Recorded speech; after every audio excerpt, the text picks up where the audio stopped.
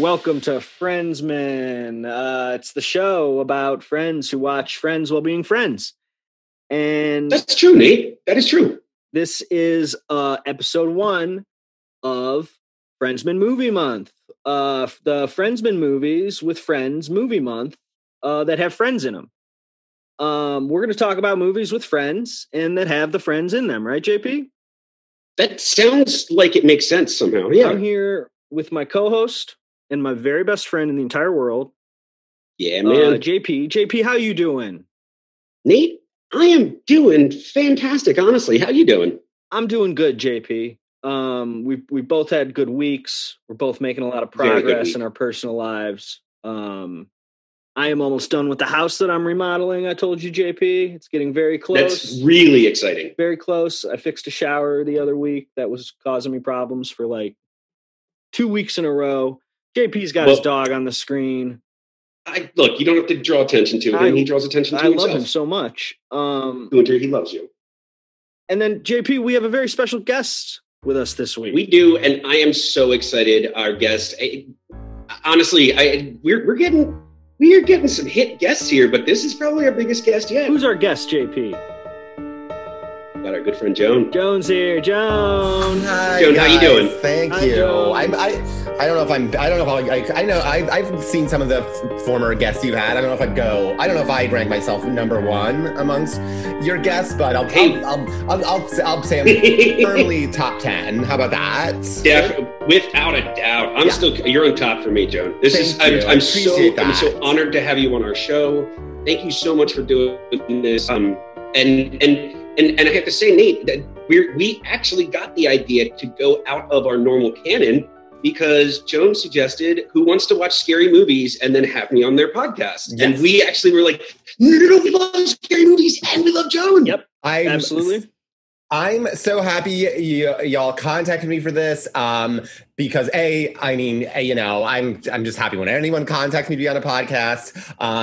But the movie we watched is one that I don't think I would have not instinctively naturally put on if I was going on any other horror podcast. I don't think I would be this movie is the one I'm picking. But sure.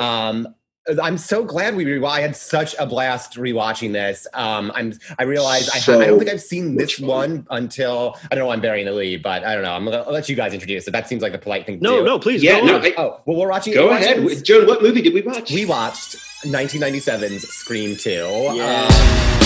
Scream 2, baby. Oh my God. I realized this is the one Scream movie that I haven't seen since it came out. I haven't seen this since 97, and I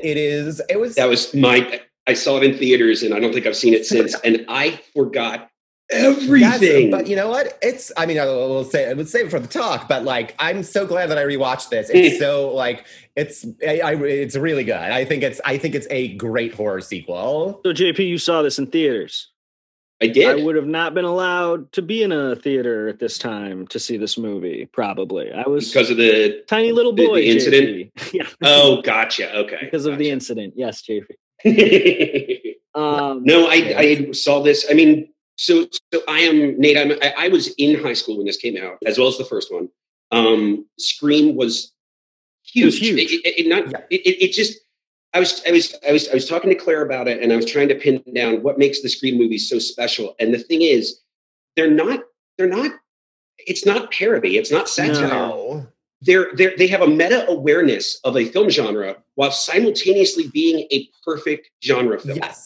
And we'll get into kind of the tweaks of it, but it just absolutely, they're both poking fun at these types of movies and also being these types of movies. Yeah, it fits in. I would put, if I were to do a Scream double feature, or if I do Scream and something else, but not another Scream movie or not another horror movie, I think I'd pick The Incredibles, two examples of movies that are definitely kind of dissecting and having fun with their genres while still being perfect examples of their genre. I think in the same way, Incredibles is an examination of superhero mythos and films. But it's still this you can just watch as a great superhero film. Same with Scream. Joan, have you ever seen the movie Behind the Mask, The Rise of Leslie Vernon? Yes, I have. Very much enjoy how that movie comments on and participates in meta horror tropes at the same time. I love that. And I also, and Wes Craven kind of did a version of this, like maybe 4 or 5 years pre-Scream with New Nightmare. I don't know if you, either of you had seen that. Yes. It's okay. And before we go on, and because we're recording this as an audio file, I want everyone to know that Joan is rocking a Nightmare on Elm Street Freddy Krueger shirt. Okay. Now, when I say that, I want everyone to know that it is a picture of Freddy Krueger, not a Freddy Krueger shirt that he would wear in the movie, which showed up in Scream 2. Yes. Although I will tell you, I do have like a skater dress that is like modeled to look like Freddy Krueger. Oh, that's cool. I could have worn that. That's awesome. That's very cool. That's it's very cute. Awesome. I got it like Hot Topic a couple Halloweens ago. Like a big hat. Yes. Oh yeah. It's like a good quickie Halloween costume. Nice. Just throw on a fedora and you can go as cute Freddy Krueger, Freddy Cuter, I guess I would call that. I was so sad. I will tell you, I haven't worn it. It's somewhere in my house. I do have a that I got like 20 years ago now. I have a Stab t-shirt that I could not find. I wanted to wear it for y'all so badly, but I did. Okay, so Stab seems cool. That. I want to see Stab. I want to see the whole movie. Yeah, Heather Graham playing Drew Barrymore. Guys, I've got a lot of factoids about Stab. I've got a lot of factoids about this movie. I can't wait. That's right. Luke Wilson and Tori Spelling and Heather Graham. What a cast! The cast of Stab. That movie looked awesome. Okay. I'm going to throw this one out right now. Do you know who directed the scenes from the Stab movie? Okay, I've known this fact from a million years ago, and I can't think of it now. I'm gonna guess just because of where we are in horror times. Robert Rodriguez. You were super right. Robert Rodriguez. I think I was just channeling some very old info that I definitely had somewhere in the back of my head. So there's a little file cabinet somewhere in my head that's like Stab info. JP, just to put a bow on what we were talking about before, and to let you guys know to treat me as a student here. I have never seen Screams. Wow. Any of them? Oh boy! So spoiler. When Scream, her boyfriend and his best friend are the killers. Yeah, I get it. I was going to say I have a very Weird Al relationship with Scream because I've seen the scary movies and I have reverse engineered all the tropes from understanding the jokes in Scary Movie. But what I was going to say is treat me as a student here because. I have questions about all the things in the first movie because I was too scared to see it, JP. I was like 8 years old. You were a little baby kiddo. Tiny. Poor little baby Nate. Yeah. Big little Nate. Also, really quick, I want to say I love that. I love that term, Weird Al relationship. I'm like, oh, that's a great term that I'm going to use going forward. I understand it, but only from people parodying. Yes, exactly. I feel like it's like. I feel like that's my relationship with a lot of media because of The Simpsons and Animaniacs. Even Looney Tunes is all parodies from 30s comedies. Yeah. No, I've never seen Citizen Kane and I've never seen Cape Fear, but I know those movies backwards and forwards because of Sideshow Bob. Honestly, yes, I watched I think when I was a kid, I watched Citizen Kane for the first time because of that Simpsons episode. Sure, yeah. But no, and they did a Tiny Toons episode that's Citizen Kane, and I it's such a great one. Remember when but yes, Nate, I agree. The weird alification of your understanding of the Scream movies. I think that's one of my big things. I think one of the big things I believe about just entertainment and don't be afraid to just put in whatever weird arcane adult references you want because I think it's good for kids. It's I think my life is better because I was watching Simpsons and was no, what is Citizen Kane? I need to go find out. Kids, especially with the internet now, looking up stuff is part of watching anything. Oh God, yeah. Absolutely. If you're an 8-year-old watching a Citizen Kane parody, you can just type in go to YouTube, type in sled fire, and you'll find what you're looking for. You don't even have to watch all of Citizen Kane. Just read the Wikipedia entry on it. It's the same. I that's every time I'm watching something, I have IMDb open and I have a Wikipedia page open. Like, I need to know everything about everyone who made this movie. This TV show. Netflix is putting out a movie starring Gary Oldman about the guy who wrote Citizen Kane. Yes, it's called Mank, and it was like directed by Fincher. Yeah. It looks interesting. Wow, that's going to be great. I'm excited for it. Yeah. I'm excited for it. I'm always excited for a new Fincher. They shot it all like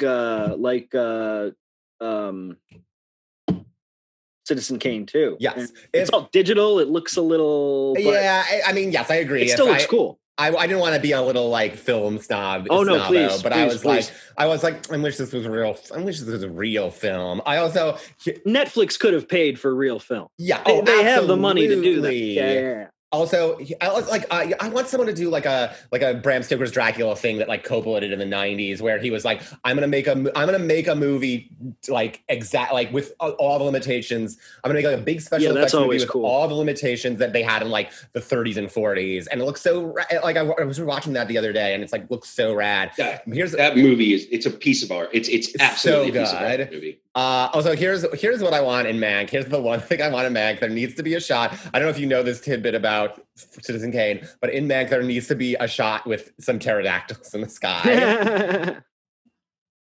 Because I don't know this. So there's like there's one scene, I think it's early on in Citizen Kane, when we're looking up at like his like stately manner of Citizen Kane. I forget his real name in this movie, but they just they reused like a special effects shot from like something like King Kong for the skyline. So like there are like pterodactyls like flying around. Okay, that's like, amazing. Yes, I think there are like dinosaur imagery in Mank. I watched the trailer a couple of days ago, and I think he's like standing next to like big plastic dinosaurs at one point, like on the California roadside. So you might have called that one. Good. Oh, I'm so happy. That's my dream. Like, I think like my dream like spin-off project would be like just like do an entire movie set in the Citizen Kane universe, but like reveal that they're also like dinosaurs. It's like Citizen Kane's takes place in Jurassic Park Dominion. There's RoboCops and Rambos running around. Yeah, we just like never reference them, but there was definitely RoboCops.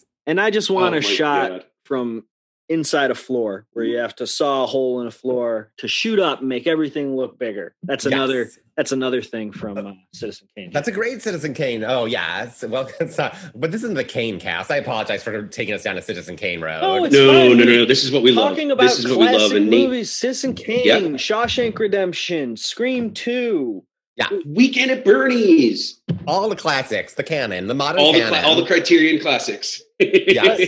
We should get into Scream.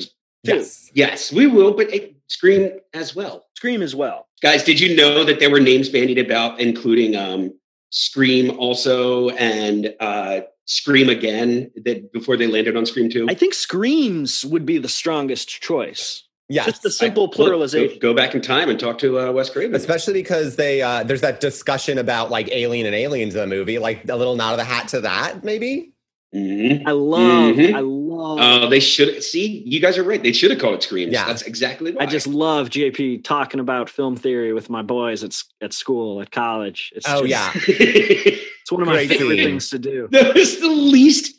It's like whoever wrote that scene has never been to college. Yes. Like, this is not. I have another question for you guys, just in kind of a general sense. Mm-hmm. Did you think it was strange how much Timothy Olyphant looked like Walton Goggins?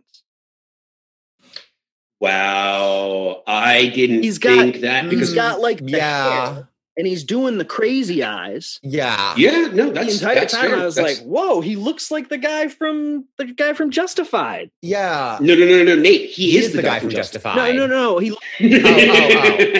Sorry. Yes, got it. Goggins looks like Oliphant. What was Goggins up to at this point in time?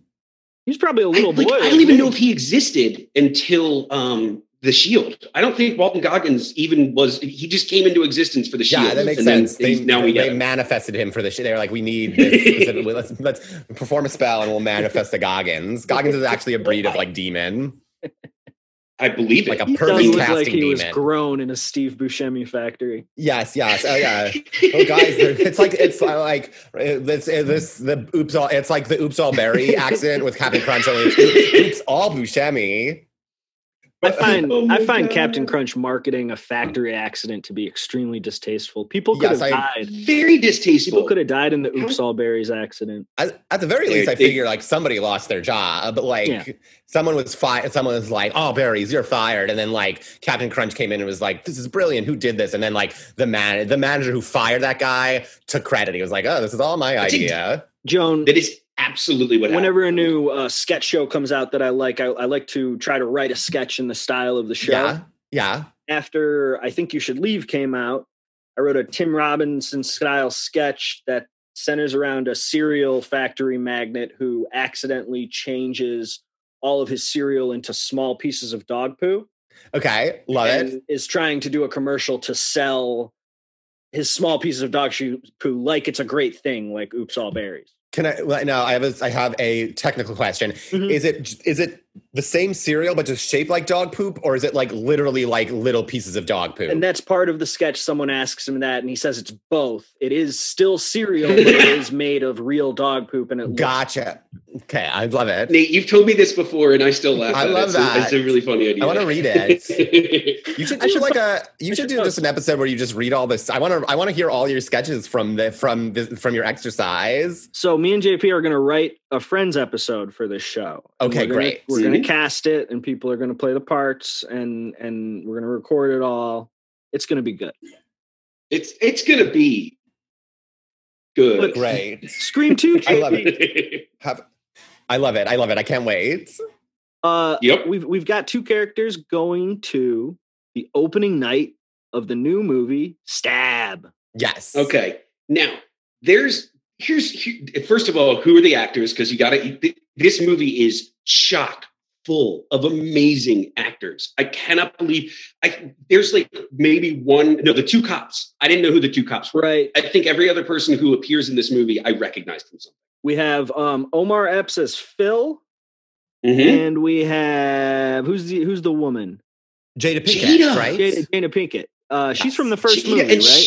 No, No? she's not in the first movie. I thought think this she was a like character from the first movie. this was kind of like them doing like the first one opens up with that classic scene of like, oh, you think Drew Barrymore is going to be the star of this film, Right. and then she gets like after like a very meta conversation about like 26-year-old people playing teenagers in horror movies, she gets killed, and then it's like we meet the real cast. I think this is like an attempt to like one up that, where it's like, okay, so now you got two big stars who could be the leads of this movie. I love that. Yeah, I love that too. It's very, very Hitchcockian. And then and then instead of the meta conversation about like Asian horror films, it's a meta conversation about race and horror films.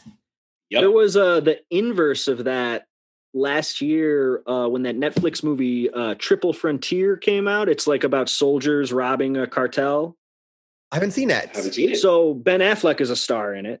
Yeah. And part of the middle of the movie is he dies out of nowhere, but he's in a lot of the movie. And Interesting. when it happens, you really do feel surprised because you're like, oh, I didn't expect him to die. I was expecting some of the other guys to die. Wow. Now that this is like one of those crazy things where it's like, now that I know that, I wish I'd watch that movie for that surprise. It's actually a really good movie. It's okay. like Okay. a third bank robbing movie, a third war movie, a third what's the rom-com? What's the movie where they carry the ship over the mountain? Oh, Fitzcarraldo? Yeah, it's a little bit of that too. Interesting. Yeah. I love it. Yeah, it's like sometimes I need to know the twist, surprise ending of a movie before I'm like, actually, now that makes me want to watch it. Like, It gets you interested. Yeah. Yeah, I just found out. I'm with you on that. I just found out that I want to watch Underwater because I read the Wikipedia's description of Underwater. Because I'm going to spoilers for Underwater. Kristen Stewart. Kristen Stewart literally meets Cthulhu. I did not know it was a Cthulhu movie. Yep. But now that's all I want to see. Kristen Stewart versus That's all Cthulhu. I'm watching that today for sure. I had a lot of fun with it. Very alien. I'm excited. Yeah. Some people are like, very excited about spoilers tell too much, but I'm like, in this case, if you had told me just like the ending is Cthulhu, I'd have been in the theaters. Yeah. 100%. So an example of me seeing part of this movie coming is I knew that Omar Epps was going to get stabbed in the ear in the bathroom because in Scary Movie. I saw that in Scary Movie.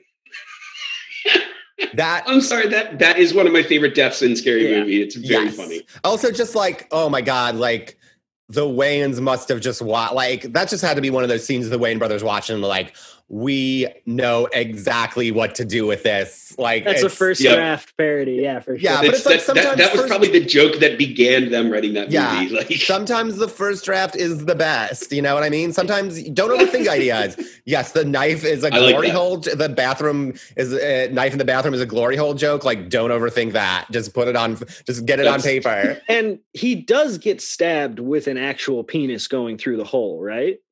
In Scary Movie. Yes. It's not a CG. There's a CG. No, it's a CG. Yeah, right. Yes, and it comes out the other side. It's a really dumb joke. So I mean, come on, I like so much of the like. I don't everything I remember about Scary Movie is like just like someone gets plastered to the wall with cum. Yep. Like, that's the other one I remember. Yes, I don't have much recollection. Like I have like so most of it I've forgotten, but I do have like certain images from Scary Movies seared into my head.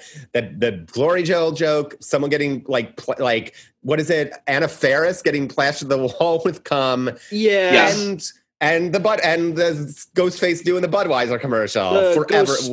The ghost having sex with the girl was like a big where like she goes around the room and then the ghost doesn't want to participate anymore and tries to leave. That's a part I remember. Yes. I remember the weed smoking guy, Shorty. He was funny. Yes. All set to Casey and the Sunshine's I'm Your Boogeyman. You know what? I'm going to say this right here because I'm remembering Shorty from Scary Movie. Shorty is the best stoner comedy character ever invented. Yeah. Just because of the commitment. I'll go for it. And how goofy he is and how he's like constantly screaming things. I think that's very funny. Yeah. I agree. Like those listen, I'm sure. I mean, I know there's stuff in those movies that wouldn't haven't aged well. Yeah, but haven't aged well. But they are like I can definitely enjoy them as just a time capsule of like what early 2000s comedy was. At least the first two. Yeah, I also remember in 3. Anthony Anderson is like holding a shovel as a weapon at one point, and he cocks it like a shotgun. That's great. And a shotgun shell flies away. Yeah, that's like premium airplane really humor. Joke. Yeah, absolutely. Yeah, yeah, that's great. I mean, like and you blink and you miss it because they like don't make a big deal out of it. Anyway. Yeah, there's good stuff. There's great stuff in this. It was only till later that I kind of got sick of it when I was like, now it's also like a Brokeback Mountain parody, and like this is not what I paid for, guys. That was when I fell off from those movies. Yeah. They stopped being a parody of Scary Movies and started being just throw everything at the wall. Yeah, I've watched a lot of those movies. Yeah. Like, listen, if you made a movie called like if they had made like Gay Cowboy Movie, and then I'd be like, okay, no, I'm going to see a parody of the Gay Cowboy movies. Yes. A full Brokeback Mountain parody would be pretty funny. I think so. Good. Yes. I think it's time. Oh, well, JP, if you want to laugh at Brokeback Mountain, this isn't going to be a place for you. This is going to be laughing with Brokeback Mountain. Yes. I'm all on board with that. I think it's a fine line you got to walk there, buddy. But I would watch. All right, so let's get back to this though. So because this opening scene, there's a couple of things. Now, Nate, you haven't seen the first one, but you're aware of the Drew Barrymore scene. Yes, of course. And so as an audience member, we know these two ain't making it. There's no way they're going to do the same thing. These characters are going to die. The other thing that's going on though is, as you mentioned, they're at a sneak preview for the movie Stab. A lot of production at this theater. Yes. What's that? A lot of unnecessary production at the theater. So the audience for this preview of a movie that doesn't exist yet are having a Rocky Horror Picture Show good time. This is Yeah, like I almost think like Rocky Horror Picture Show is a little too generous because they're not more like corporately organized. Yeah, but that's fair. But I mean, I guess I was going to say like it's not like they're all in sync, being like this is when we do this is when we do that. It's just like everyone's like out of their fucking mind, like through like the entire movie, just like stabbing the air with their fake knives. It's like you got what are you like? And I've never. I love movies. They cut to the audience and they're going like, "Oh, yeah!" It's like, oh my god! Like they're like having a full on like fucking like mental breakdown because they get to see. Also, like it's like so. It's like in our world, Scream is a fun horror movie. In their world, Stab is a tragic real world event, and they're like, fuck yeah, let's put on the movie companies like put on these costumes and have fun like reenacting the deaths of these real people. It's and look, I think that there is a lot of actual good merit to this film. And part of what Wes Craven is going on about is this idea of like the portrayal of violence in media. And not just in scary movies, but also with journalism. Yeah. And, I don't know that his point necessarily gets hammered home so well, but at least we're examining it. And I think that's part of why I think these are really good movies. I agree. 90s movie in its portrayal of media affecting children, paparazzi being evil. You really felt that when you're watching. Yeah. It is, and I think we'll get into this more as we go on, but it is an incredibly 90s movie.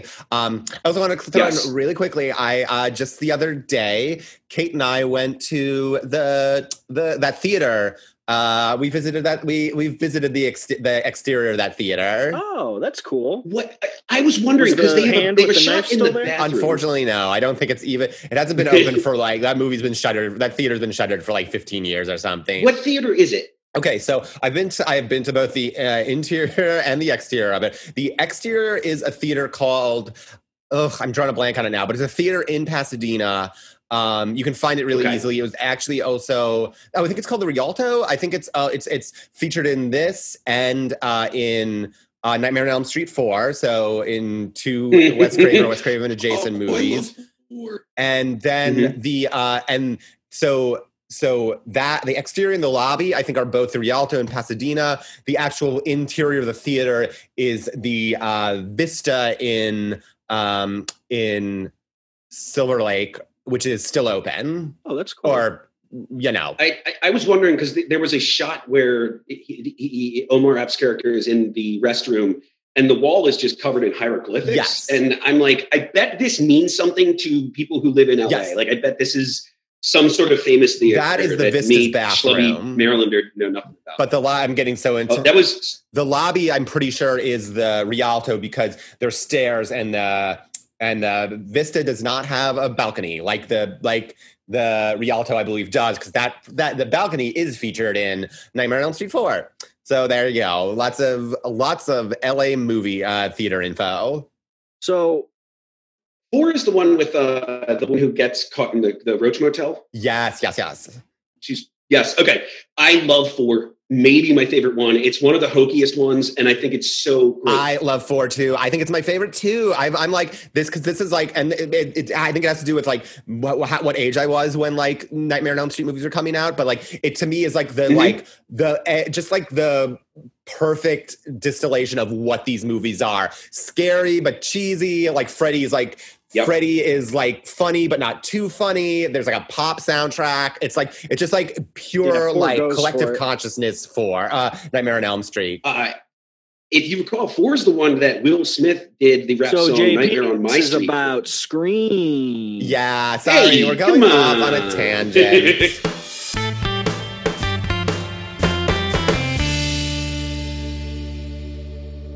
JP, so we're commenting on unnecessary nudity in movies. We're talking about commercialism in movies. And ultimately, we are putting our characters in situations where they could very easily be murdered in public and nobody would realize it. Boy, there's some of that in this movie. Stop going to locations where people are stabbing around in the air. Yes. It's like not a good place. That's your yell at the audience thing. Like there is a movie screening that involves stabbing, fake stabbing. There is a play that involves fake stabbing. There is a I got a lot to say on the play too. Fraternity party that involves fake stabbing. Yeah, they really. That campus. Now that you mention it, it seems like a very dangerous place to try to exist. It is incredibly effective at making you feel like when she's walking around that movie theater, something definitely seems off. Even though like they're working very hard to make it seem like normal everyday life with a little weird things happening, it does make you feel very tense. Yes. Yeah, absolutely. And this movie has several moments like that. Wei'll talk about the car scene in a bit. Oh, sure. Such a good scene. The tension that is created in this movie is just so amazing. So before we move on from it, so Stab is the movie that they're watching. Stab exists in that universe. There are some in-jokes on that too, because first of all, you've got Heather Graham playing the Drew Barrymore role, which is just like having a famous actress in that role where they're going to die. But also, apparently in the first Scream movie, when somebody says to Sydney they're going to make a movie out of this story, and she says, "Oh God, they're probably going to have Tori Spelling play me." Very funny. Guess who plays Sydney in the Tories in Stab? It's just so clever. They just really they tied it together well. Also, I learned this movie went into production 6 months after the release of Scream. Wow. They just right away they got into the second movie because like I mean I looked it up. I believe like Scream came out like December 18th. 1996, and this came out less than a year later. It came out like December like 12th, 1997. Like they they definitely weren't planning for a sequel because like I actually just read I found like I have an old Fangoria from 96 and there's like a big spread about like it's like pre-Scream coming out and they're like, what is this movie? It seems weird, it seems cool, but is it a comedy? Is it like they like no one had any like they kind of dumped Scream because no one had any real faith in it. They dumped it like just around like the time these bigger movies. I think the bigger movies coming out were like Mars Attacks and like Beavis and Butthead Do America, and this was just like we'll just like bury it. And it like killed all those movies, and they were like just like caught with like their pants down, and like we got to get a sequel out in a year. I also think and then they had lots of leaked scripts and things, so they hid the pages, and the last 10 pages of the script were actually printed on gray paper, so that they couldn't you would have trouble duplicating it. Mm-hmm. They didn't tell the actors until the final week of shooting who the killer actually was. Can't trust actors. That's fun. Oh, absolutely. I think that works to its advantage because it's like the scene where like they're in scenes where they're interrogating each other. It's like this is legit. They could literally think each other is the killer. That is cool. And all the little red herrings were like someone walks away from somebody and they like make a look like, oh, I might be. I might be. They really misdirect so well. Do we know if the killers knew they were the killer? They didn't. Not even the wow. That's interesting. Not even the killers. Yep. Also, I'm also like to note the famous disagree with that, JP. I know what you read. I'm not saying you're wrong. I'm just saying I think so. Joan, I know I was in a play in Chicago with Laurie Metcalf where she played my mother. What? Yes. That's amazing. Was she? Got to hang out with her for like 3 months. Was she great? Please tell me she was cool. She's incredibly nice. Oh, I love that. Extremely talented actor. It was a Steppenwolf theater. And I think she was incredible in this movie. I think she really went for it at the end. And I think that her performance in the beginning part of the movie, before we know she's the killer, spoiler alert, JP, wow. I think her performance is incredibly dialed in to what this movie is. And I think that may inform that she did know. She did know. I understand that. You know what? I certainly don't know for sure, Nate. I like the idea of putting together this movie. Everyone is given their role. They play it earnestly until it's revealed later that no, actually, you're the killer. But I could see either. But I could definitely see like Wes Craven pulling Laurie Metcalf aside, even if like she didn't get the pages, being like, "Hey, it's you." Like I'm like, especially I'm sure like you can crazy trust up the eyes a little bit. Yeah, and you can trust. And I don't know about Timothy Olyphant, but I'm sure if I had access to Laurie Metcalf, I'd make her the star of anything. Yeah. So if she was in my movie, I'd be like, you know what? Fuck it, Laurie, you're the main character. She is. I mean, I guess we'll save it. We'll save it for the moment when we get to it. But she is so good in this movie. She really love is. her. We have murders at the movie theater. We do. And the first Nate, things are popping off. No, and Nate, I wanted to tell you, because you didn't see the first one, our cast of characters who survived the first movie, and we have again. We've got Sydney, our main hero. Use their actor names. We've got too. Randy. Use their actor names too. Oh, Nev Campbell, who it's stunning. She is just absolutely stunning in this movie. Yeah. But she's the main character of the first one. She survived. Except for her classical performance in the Greek play, she's very good. Yes. Agreed. Okay. Then we've got Randy. Randy famously gives the virgin never dies, and he's our movie guy. Don't say I'll be back when you're leaving a room. He's the scary movie guy from the first one, so he survived. Okay. That's Jamie Kennedy. I mean, he is like I feel like the thing that makes the Scream franchise the Scream franchise. Yeah. He's the one who really. And I think they made a huge error. Hammers. I mean, we'll get to this. But yeah, he's the one who really hammers home the idea of. I mean, we can talk about whatever you want, whenever you want. Keep going. It's your podcast. Go. I want to I know we're gonna get to his demise scene sooner or later. We should talk on, because you're right. His commitment and his performance is a huge part of what makes this movie this movie. And also just that he's the connection to, he's like the verbalization of the idea, the heart of the film, that it's like we are horror movie aficionados. We know the rules, but we are in a horror movie. He's the one like who kind of like really like articulates that and like makes, and you know, and in the first Scream there are other characters like floating that idea, but he's like the heart of it. He absolutely is, and he creates that tension because he mentions scenarios, and then you see the scenarios. He sets the stage, so you know someone's going to die. But then also, because it's the Scream movies, it always turns it on its head a little bit. And I do have to cancel him because he said that the Star Wars franchise was planned out from the beginning. Oh yeah, I have to disagree with that. I heard that too. I'm like, you are our film expert, dude. Come on. All right, now. Who else do we have from the first movie? We've got, I still love the guy. I know he's had some hard times. We've got David Arquette. Oh, yeah. Returning as Dewey. Now, he doesn't seem to still be in law enforcement in this movie, but Dewey was the deputy in. JP, I have a question about the first movie. Dewey is the red herring? One of the main red herrings in the first movie? So Dewey is a play on the archetype of the local sheriff. Dewey is an idiot, kind of sort of in the first one. He's a lovable idiot who bubbles into being a hero. Yeah. But no. He's not a red herring. At least not as far as I think he does have one. Am I wrong? I'm not to like. He does. I always think he has like one red herring moment. I think they do because they like play his disability as kind of creepy at some point, right? You mean in this one? No, the first one. In the first one, he has the disability because of his injuries from the first one. But there is, I think he does get one red, but I think like everybody kind of gets a red herring moment in the first one. But there is a moment in the first one where like we focus on the killer's boots and like you are registered that they are kind of like the same boots that Dewey wears. Okay. That sounds exactly right. I don't remember it, but that sounds exactly like what they would do in this movie. But I don't.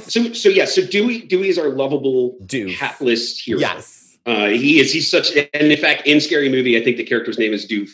Yeah, Deputy Doofy. But I will say, like, I think everyone in the first one, even there's a moment where you're even like Henry Winkler is the principal in Scream. God, I forgot about that. And there's even you even think it might be him. There's one of my favorite moments in like Scream. Okay, so one of my favorite moments in Scream is that like the Henry Winkler, the principal, gets killed and then is like strung up on the goalpost, and then at the party, like they get this announcement, like someone's like, the principal's dead. They're hung up. And like everyone like is like, yeah, they're like so excited. And they get in their cars to go see it. I'm like, wow. Like, I can't imagine like being that like excited about like, I mean, like, I don't know. I don't think I like love my principal, but I don't think I'd be like, yeah, I'm going to gotta get in the car right now so I can go see their like disemboweled corpse. Body. I think that might have happened in my school. Like my school would have gone to see it. They would just like gone off. They would have like, yeah, we're going to the school to see the disemboweled principal. I feel like be one of those moments where I'm like, yes, I've always dreamed about the principal getting murdered, and then it happens, and I'm like, oh no, oh my God. Like faced with the grim reality of my fantasies. It's like this is reality. Like, I don't like hearing about Henry Winkler get killed. Neither do I. Heaven forbid. I like hearing about him getting covered in bees in Little Nicky. Oh, that's fun. I remember that. I remember that. That's like one of my favorite Sandler moments. JP, real quick, are there any more characters from the first movie? Yes, Gale Weathers, who you may know as a woman named Courtney Cox, later to be Courtney Cox Arquette, star of The Friends Show. Monica. Yep.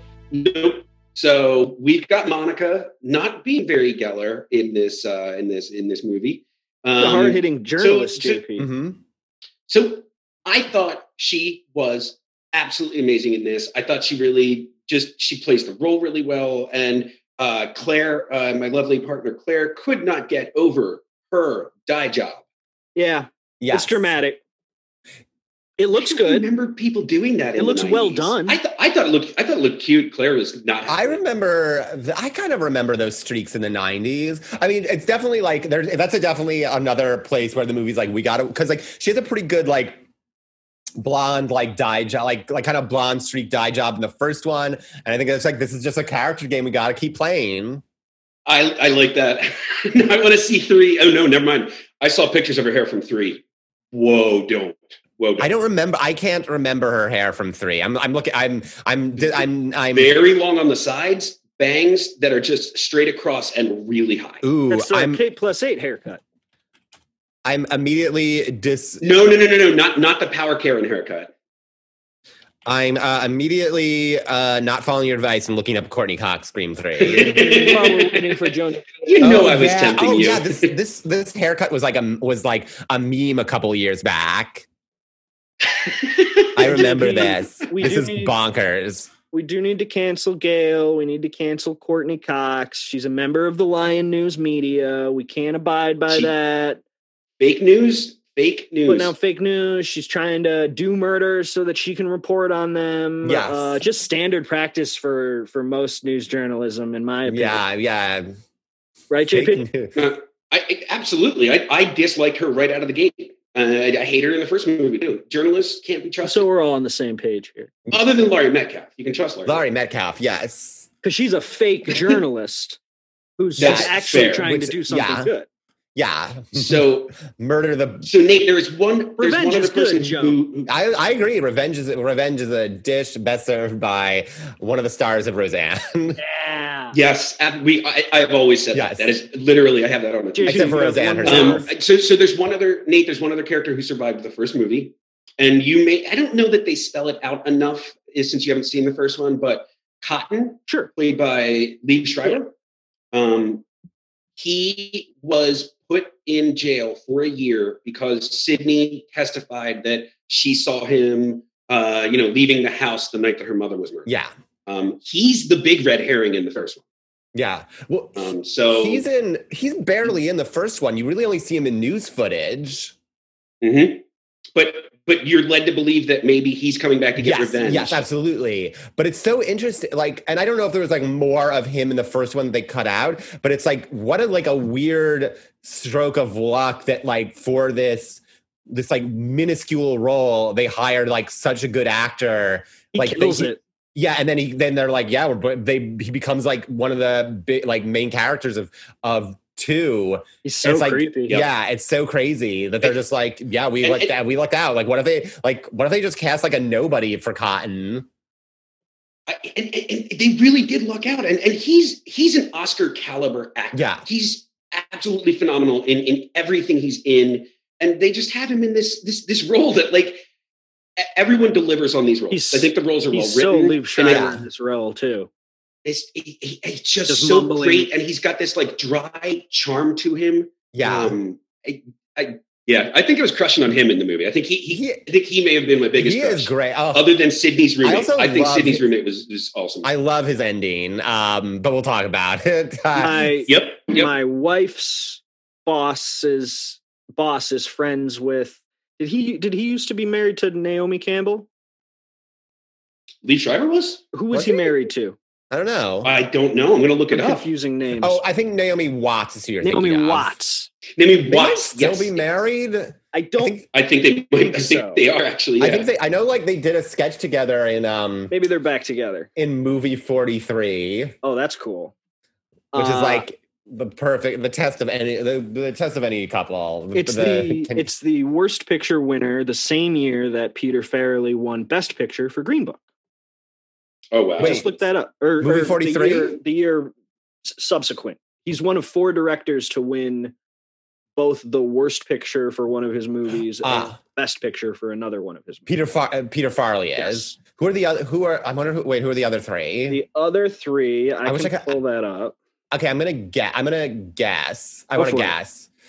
There's one that I don't think you're gonna get, but I think there's the other 2 you might be able to. Okay, I've got it, but they're not like subsequent years. No. Just Best Picture, Worst Picture during their career. Okay, I got it. Okay, I think an obvious choice is Zemeckis. And what are the movies? I would go Best Forrest Gump, Worst Welcome to Marwen. I don't think that was one of them. Wow. Okay. Oh wait, that just seems like the best. He did Marwen. What else? Sorry, I'm trying to find this. Has Martin Brest ever won Best Picture? I don't think so. So not him. Ugh, I don't know. You got to tell me. Here, I've got it right here. Google. I just looked this up for How Did This Get Made, and I can't remember it. Wait, do you work on How Did This Get Made? Yes, I'm the research assistant. Oh, wait. Are you? Oh, sorry, I never put this. Oh no, it's okay. I don't talk about it a lot. I never put this together. But wait, I hear you on the show, right? No, I've never been on the show. You probably hear my name at the end. Okay. Wow. I didn't realize you were. Wow. Okay. Yeah. I just do research and put it together for Paul, and then I also look up the. That's so cool. Second opinions too. Yeah, it's very fun. I really love doing it. Not that we. Yeah. I got. Yeah. Nate does really, really great work. JP, what were we just talking about? He's really good. A podcast master here. So. What were we just talking about when I Naomi Watts and Liev Schreiber are not married anymore, but are isolating together with their children. I love it. I do too. It's really sweet.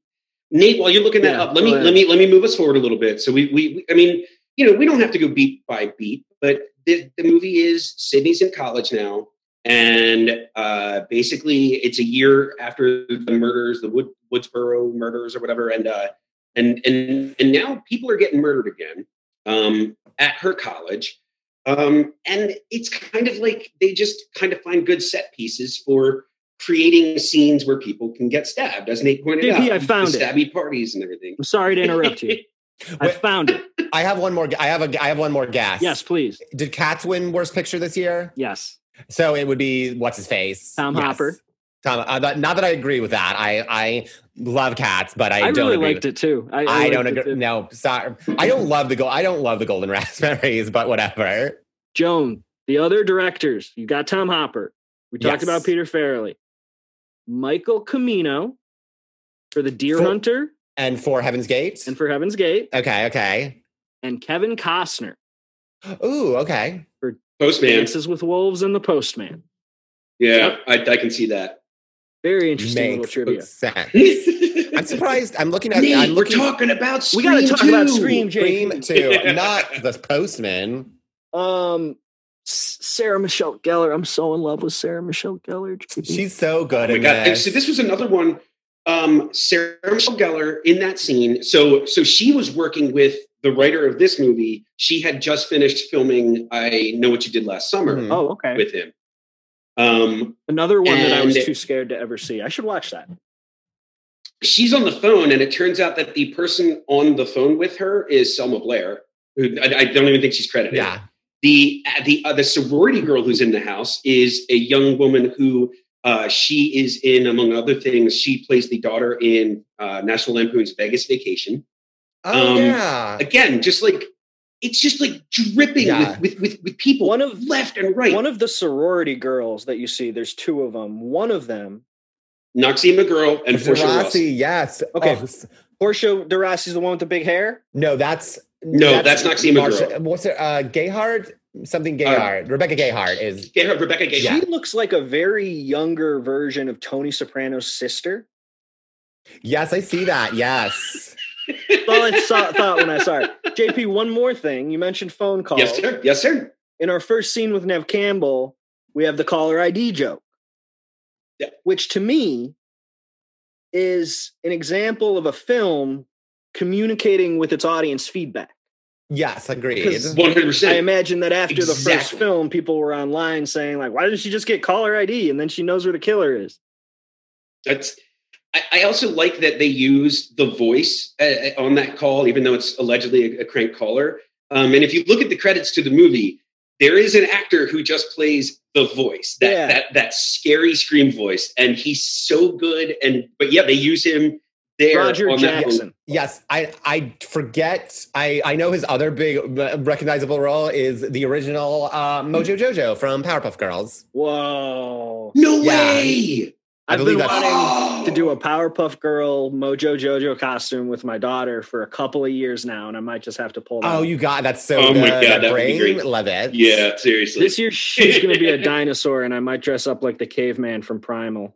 Oh, that's brilliant. I love that. Ooh. JP, you got to watch Primal.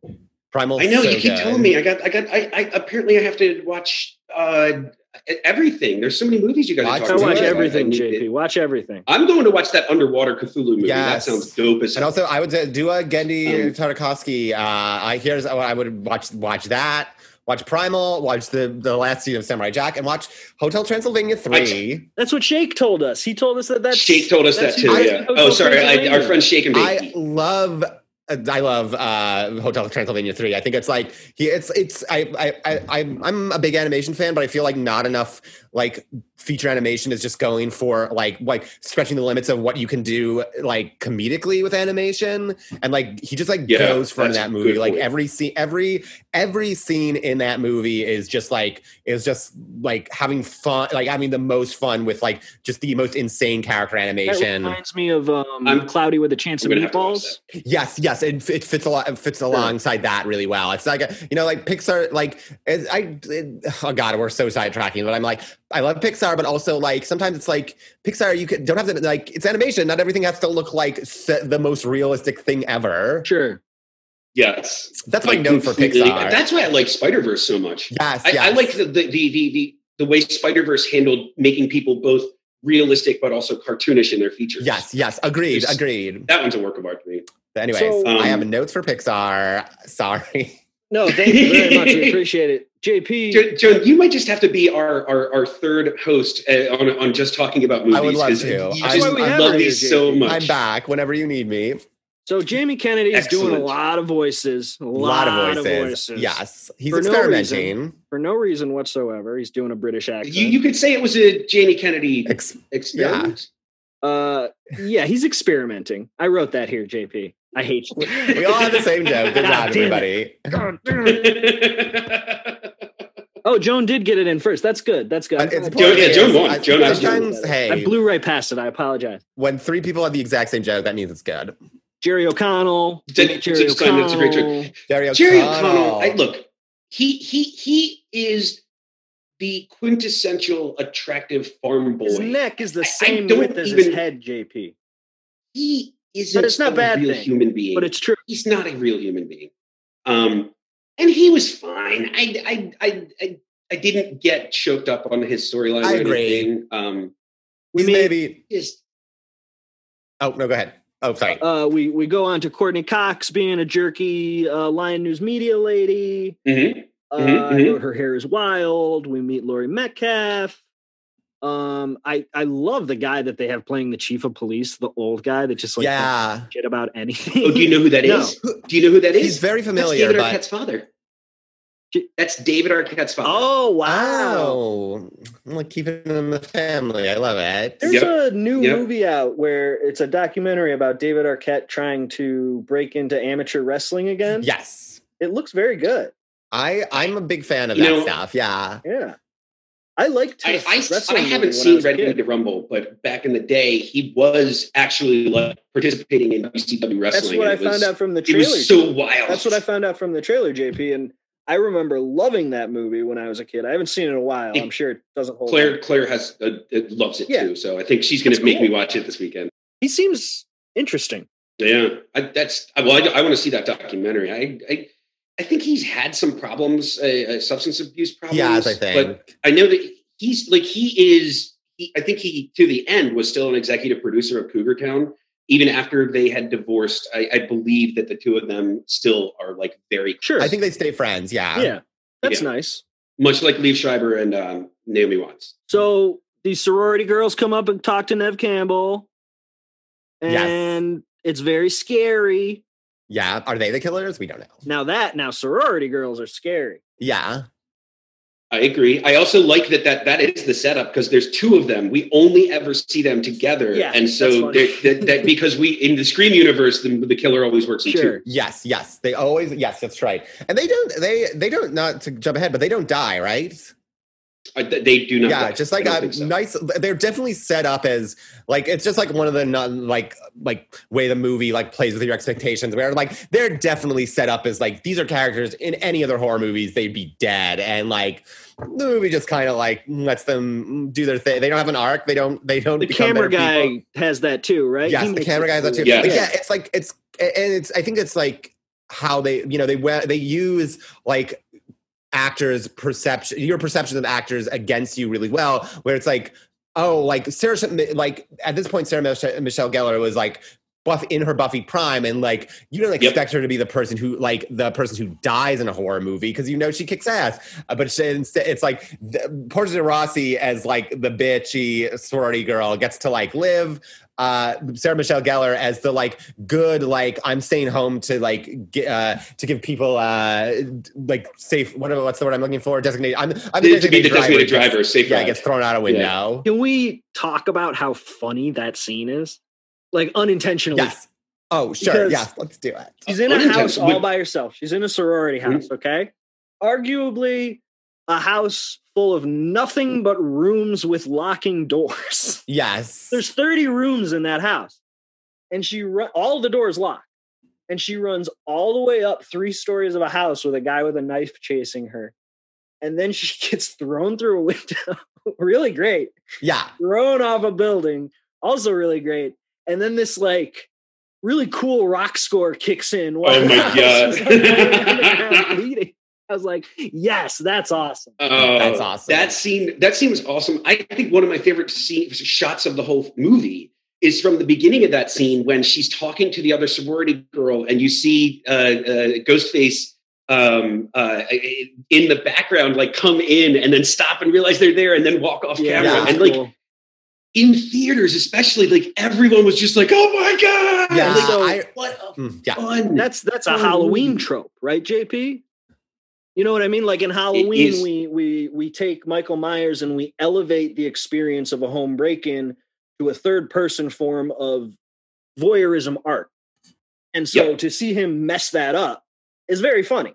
Yes. It's such a great it's a great scene, and it like again the hyper awareness that this movie has of being a horror movie is just one of the greatest things about this entire movie. Just like this, like I mean, I loved watching it, but remember watching this movie in theaters. Like Craven just really knows how to like play an audience and make moments that like ring just so much better when you're with a crowd experiencing it together. And like moments like that, I remember that too. Like hearing the entire audience be like, oh, like there's like 2 scenes in this movie and that's one of them where I just remember the audience like just collectively losing their shit together. Like we're like, and you know, that's why you can't, there's nothing better than the theatrical experience where you can you're just, the audience is all vibing each other, making everything on screen so much better. JP, I want your answer after this, but I want Joan's answer first. What's your best movie theater experience? Oh, I have a couple. Okay, so I'm gonna give you like two. One was because they kind of work in different ways. One was when I went to see speaking of the Farrelly Brothers, was going to a preview screening of There's Something About Mary when I did not know literally anything about it. Oh my God. Just like the theater, no one knew anything about it, and just like quick, like all of a sudden, like everyone keys into what this is, how funny it is, and people, and like the audience just like collectively are like losing it for 2 hours. It's funny, like I don't get that sense of, I can't really watch that movie anymore and like really like laugh at it the way I did, but just like that experience. I think there's something about shock humor where it wears off after the first time you saw it. And going in cold. Yeah. Exactly. But that first time, I will never forget, like just an entire audience kind of like losing it like that. And like being like, holy shit, like what are we watching? It was like really beautiful. I was like, I was like a freshman in high school. Like it was great. It was that thing of like, we had to like sneak into it because we weren't old enough for it yet. That made it like really special. And then my like opposite, my like kind of like, it was made special by like being in LA and it just being like a weird, like out of body experience, was when I went to see a midnight screening of Gremlins 2 at the New Beverly, and a drunk Quentin Tarantino sat behind me and like quoted the whole movie like line for line. Oh my God, that's amazing! That was just like, it was weird and beautiful, and like I'll never. You've been really close to Quentin Tarantino. I've been very. So not only was I Quentin Tarantino sitting behind me for that, Eli Roth was sitting next to me for that. Oh my God, John, you should have shushed him. I should have. I really should have. Tarantino in his own theater. Like, I'm trying to watch this. What are you ruining this? Do you think you own this place? Nobody wants to hear you talk about Gremlins. No, it was back when Dante did a big like retrospective at the New Beverly, and I was like new to LA and could just be like, I'm gonna waste an entire week of my life at the like watching Joe Dante talk about movies, and like just like a big just like a bunch of like. He showed up, like just a bunch of directors showed up. Like I can't remember who else, but it was definitely like Eli Roth and probably Edgar Wright, because they were all like just hanging out in a little director posse like back then. The boys, yeah, the LA boys. Seeing Gremlins with the boys. Yeah, hey, we're gonna see. Yeah, like hey, Quentin, we're gonna go see Gremlins 2. I wish I was part of that posse. I'm sure it's bad and obnoxious, but I don't know why I said that. No. That would be you got to take the good with the bad. That would be very hang out with Eli Roth is problematic, right? Yeah. I forget why, but I know he is. Sorry. I don't know. So, everybody, we have the Dave Matthews Band party at the Delta Zeta house, which looks very fun. Very nice house too. Yeah. Beautifully manicured lawn at a sorority house. Sarah Michelle Gellar dies. We talked about that. Everybody's strategy in this movie to make the people not think that they're the killer is to like show up from bushes at the crime scene, like right after it happened. Right after a murder. Yeah. Kidney, what are you? Me? What's going on? What's going on? Wait, this blood isn't what you think. I just got here. What's going on? Yeah. Heavy breathing, like running out of bushes. Well, and again, it's a hat tip to the first movie, though, where those things actually happen, but it's tough to piece together because you don't realize at the end of the first movie that it's been two people the whole time. Yeah. Sure. And they're the ones that keep showing up in unexpectedly. And so you really didn't piece it together. And I definitely think they're going the route of making you think that so many different people could be the murderer that it's like hard to keep track of like what's genuine and what's kind of a little trite in the writing. It's like you're always on your toes with these Scream movies. Yeah. Yeah. So they think that people are duplicating the Woodsboro murders. Neve and Jerry O'Connell break up. There's a great line in that scene where Nev says, Derek, I'm serious. I'm being serious. This is serious. Yeah. This is serious. I love Neve Campbell. Yeah. She's honestly pretty good in this movie, like I said, except for her performance in the play. Yeah, maybe that director, the secret. What is isn't he the man from Secret of the Ooze? I think so. Secret of the Ooze. Yes, director, he's also the man from Tron. What's that? What's his name?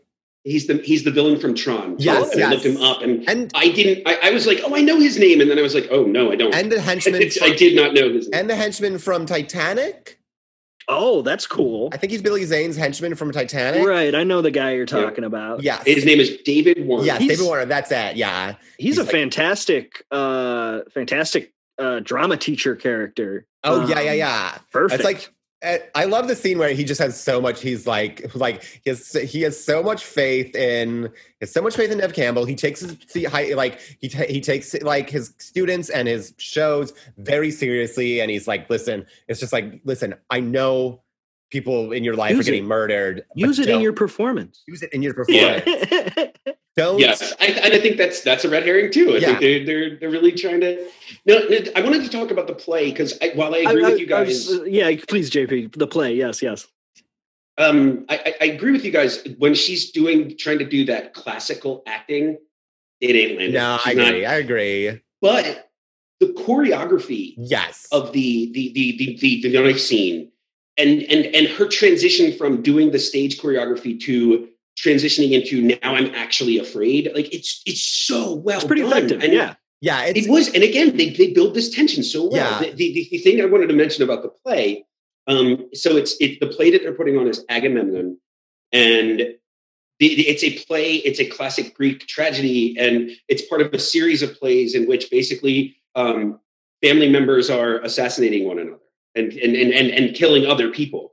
Which obviously gets to the heart of what this series has going on. It's a metaphor, baby. It's the metaphor. Yeah. The other thing is she's playing Cassandra, and Cassandra is in Greek history cursed. So she's blessed with prophecy, but cursed by the gods that no one will ever believe her. Ooh, oh, perfect.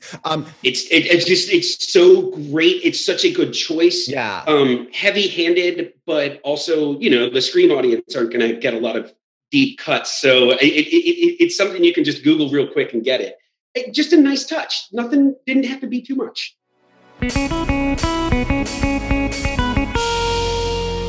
All right, I'm back. Sorry about that. Hi, Joan. We loved your away picture, by the way. Thank you. Do you really know that gremlin? I do. We go way back. I mean, I don't like to talk about it on air, but Greta, me, yes. Is she nice? She's great. She's the best. I mean, she's gotten into a little trouble. Don't feed her after midnight, right? Yeah, don't feed her after midnight. She Robert Picardo has made some accusations about, her being a little too aggressive, but I stand by my bitches. Look, she just doesn't. She's not going to let men tell her what she can and can't do. Exactly, and she literally forcing them into marriage. Yeah, that's funny. the Lady Gremlin is canceled. I don't know, man. I think maybe the Salad Gremlin is canceled. Yeah, the Salad Gremlin. Salad Gremlin. I need to see 2 again. I haven't seen it in so long. It's my favorite. I love it so much. Such a great campy movie. Yeah. I would. So speaking of great movies, let's get back into this. So Gale and again, the choreography in the play, the stabbing, that part was really cool. It was a great scene. Where do we go next, Nate? I wanted to mention that the drama teacher reminded me of my drama teacher from drama school. I attended out. Laurie Metcalf. No, not Laurie Metcalf. He looked like the guy that wears the beret from Myth Hunters. Like the bald guy with like a mustache and everything. Yeah. Yes. He looked like that. And he was a very cool guy. He also made a girl cry in our class in front of everybody on the first day just to make a point. That's what drama school is about, JP. And aptly named. So I want to pick it up where Gale and Dewey are bonding. They're falling in love. Yeah. She She betrayed him. Yeah, he doesn't like on page her. 41 and on page 42. I really liked his performance when he's angry at her. He's very convincing when he's like flustered and angry. Yeah. I think these movies in general and the performance right here, like no one has used David Arquette better. Like they know exactly what makes him charming and how to manipulate that. And I think he's great in these movies. I will say I completely agree. He has a better scene in Ready to Rumble where his real dad, now that I'm remembering it, it's the same actor, plays a cop and tells him that wrestling is fake and he needs to come be a cop. And he like stands there for a second and he goes, "Wrestling's not fake." Oh, see, maybe that's a level of Arquette maybe these movies don't get to. And he says sorry. Yeah. You never get full like enraged Arquette in these. It's more of the kind of like they say, like sensitive kind of like sensitive like doofy guy who is like rising the occasion of being a hero. Yes. And I think that there is a little bit of kind of a retcon here that I love, where he says, or maybe I just come across that way so that people have lesser expectations of me. Yeah. And like that's the Dewey that I love. I want to look at that first movie again and say, you know what? Yeah, he's not the brightest, but also he wants people to think he's dumb because then they underestimate him. He uses his disadvantages to like his advantage. Yeah. Like, I don't think that I think that he is very much who he is. I don't think the kind of like nice, sensitive guy is a put on, but I think it's like, he's figured out like, oh, I can use this to, as he says, like maneuver unnoticed in these situations, which does make him a better like cop and a better detective. I do that, JP. It does. And I think it makes the character even more lovable. Like, how are you going to top Dewey from the first movie? No, he's even better. He's even. I do that, JP. Yeah, you do that. Yeah, when I go I've seen you do it. When I go to a wedding, I underestimate you all the time. I would say I estimate you all the time. When I go to a wedding or when I go to somewhere new and I don't know anybody. I mean, you know me. I'm like a charismatic. I'm outgoing. I'm not affable. I'm affable. You are not the shy. Quintessential affable. But if I go somewhere new and I don't know anybody there, I act very shy, so that when I'm able to stop acting shy, it hits even harder, JP, and nobody knows what's going on. Yeah, it's a good sneak attack, Nate. Sneak attack. I also want to say, I think we can also like Dewey better in this one because he's not a cop, right? He's just. I think he's because of his injuries. Yes. I think he's a little. And you know what? I think that makes us easier to like and be on his side. This time, he's not a cop. He's just like a Scooby-Doo-esque meddler. He's a meddler. That's good. Yeah, he's a meddler. He's just he is a meddler. No spoilers, but. Dewey survives at the end, and then there's kind of like a one-off line where the ambulance guy says, "Yeah, the knife went into some old scar tissue, saved his life." Yes.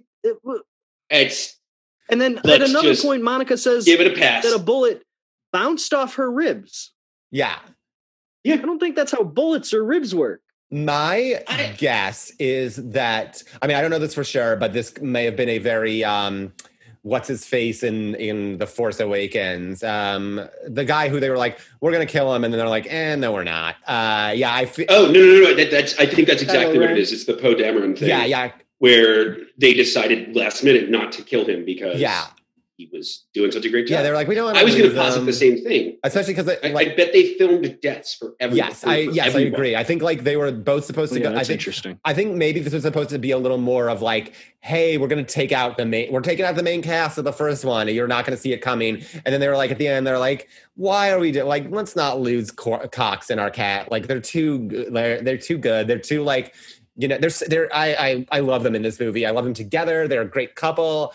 So yeah, I think that was probably just like a last minute pickup. They're like, write something about scar tissue, whatever. It's fine. Yeah, no one's gonna question. So JP, before we move on, I do want to say that for this play rehearsal, they're doing like a full tech rehearsal. They got lights going. They got people on wires, makeup, sets, everything. I mean, it's ready to go. Production. It's like, yeah. I don't know that I would want to see the play, but so I want to bring up the Friends jokes in this movie, JP, because there's two of them. Yes. Joan, I texted Nate at each of the jokes. I was so excited. I can remember one. I'm forgetting the other. What's David Schwimmer plays Dewey yes. in the movie. In Stab, I assume. Funny. Yeah. Mm-hmm. And then somebody says that Gail had nudes of her released, and she said that no, it was just my head, and it was Jennifer Aniston's body. That's right. That's right. Yeah, that one was really funny. First of all, also, JP, can we talk about Jennifer Aniston's body with Monica Geller? Oh my God, dude! Always with the don't even mention nipples, Jesus. Hey, listen, are they like Yes, but also, which I don't know if I'd buy. I feel like they're a different enough body types that I'd be like, does that match up? Is that going to work out? Yeah. Am I crazy? My other question is, does Courtney Cox exist in this universe? She has to. I think so. Because Schwimmer and Aniston. Yes. Now, so an interesting thing about that joke, Nate, during filming, there were quote unquote leaked nudes of Courtney Cox that got out on the internet. And in fact, what actually happened was they took a naked body and put Courtney Cox's head on it's real. And then shot them. So it's actually referencing a thing that happened to her during the film, outside of, but during the film. And JP, when you want to send me those links, you go ahead. Sorry, Joe, go ahead. I will say, I was so bummed that we didn't get to see Schwimmer doing Dewey. I really wanted to see that clip from the movie. Good. Come on! They couldn't get Schwimmer. Are you kidding? We are full on Schwimmer heads. Yeah. We both dislike the character of Ross and also love David Schwimmer's portrayal of Ross. I'm all in for this because yes, he sucked. Ross sucks. But Schwimmer is great. I love Schwimmer in anything he shows up in. And arguably Ross sucks so much because David Schwimmer is such a good actor. Yes, he's he knows how to play, he knows how to play this dude. He knows not, it's like he makes him watchable when he's still being nothing but detestable. Yes. He's like a stealth, it's just like a stealth, it's a stealth villain performance. It's so good. Yeah, but that's exactly right. And but I also am it's I get it's like a Friends one-off joke and that's why they made the Schwimmer joke, but I'm also but Schwimmer would be good as Deputy Dewey. It's not, it's I would if we didn't get Arquette, that would be a good casting choice. Yes, it really would. Yeah, for sure. I want to see that. And plus, he would fit age-wise with all the 30-year-olds that are in college in this movie. Yeah. Oh my God. So yeah, her roommate is 31 during the film. They all look so old. Yeah. And Oliphant, Timothy Oliphant really looks like an old. Oliphant looks old. Well, so that's my thought. I didn't mention this earlier because we were talking about the Goggin cloning machine, but Timothy Oliphant. My thought when I saw him was, holy shit, 20-year-old Timothy Oliphant looks exactly like 50-year-old. The dude looks identical. Yeah. He just except he's gotten some salt and peppers. Honestly, he's one of those handsome guys that he's always been handsome and he's always going to be. Yeah. Yeah, I know. I see him every week at the meeting. It's the handsome. Not supposed to talk about the handsome guy meeting. Is it an ongoing bit, or is this a new? No, JP just started it. It's okay. Okay. I'll play a lot. It's gonna be ongoing. Handsome guy meetings. Where? To be fair, I'm just working the door. I'm not. Oh, okay. You're God. Is it you're watching from outside? is it like a Scientology org type thing where you're working your way up, or will you never contracts? Okay. I'm outside at the window and it's raining and I'm just let me in, guys. Poor me.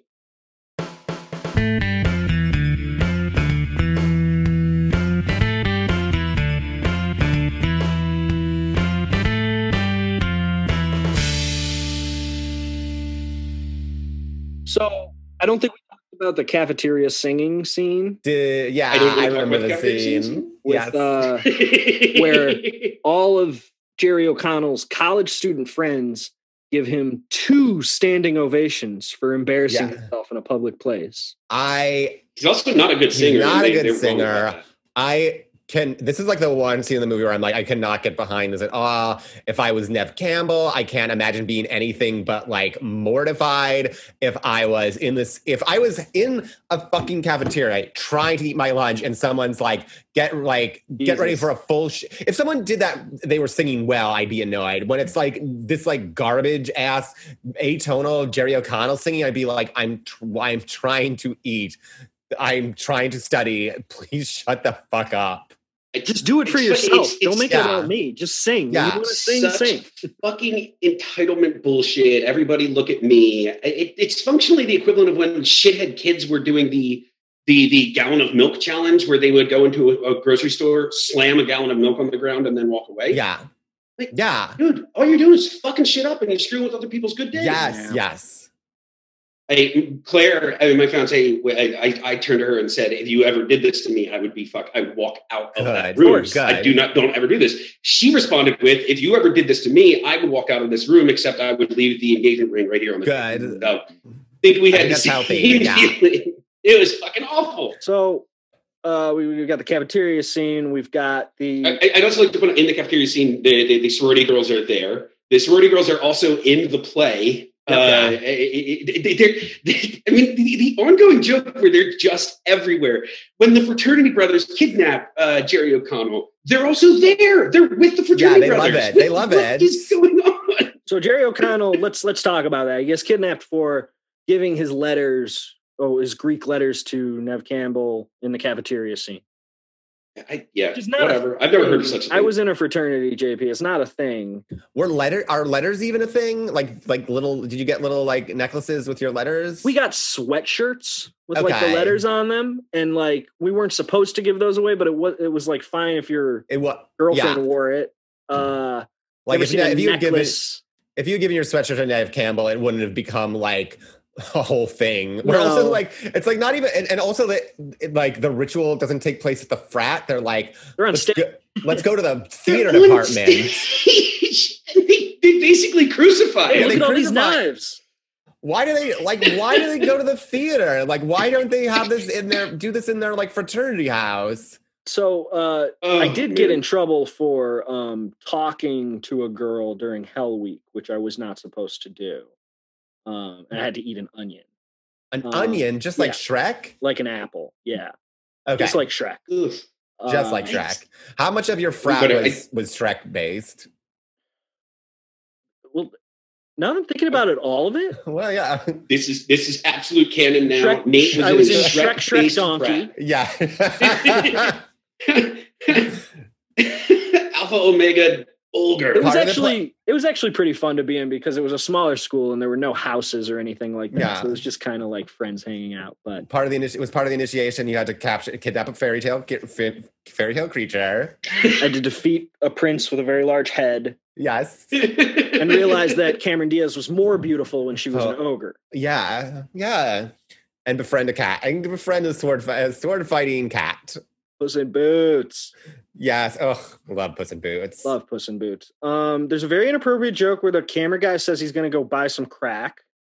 Yes. That was not okay. No. Okay. The likelihood that this movie was written by white men is almost a certainty. I mean, it's Kevin Williamson wrote it. It's 100%. Yeah. Yes. And like, so I don't know if he said it, if he made it up and if he said it, I guess it's kind of funny in the context of the line. But yes, this movie was written by a white man, just like Bad Boys. JP, you watched Bad Boys recently?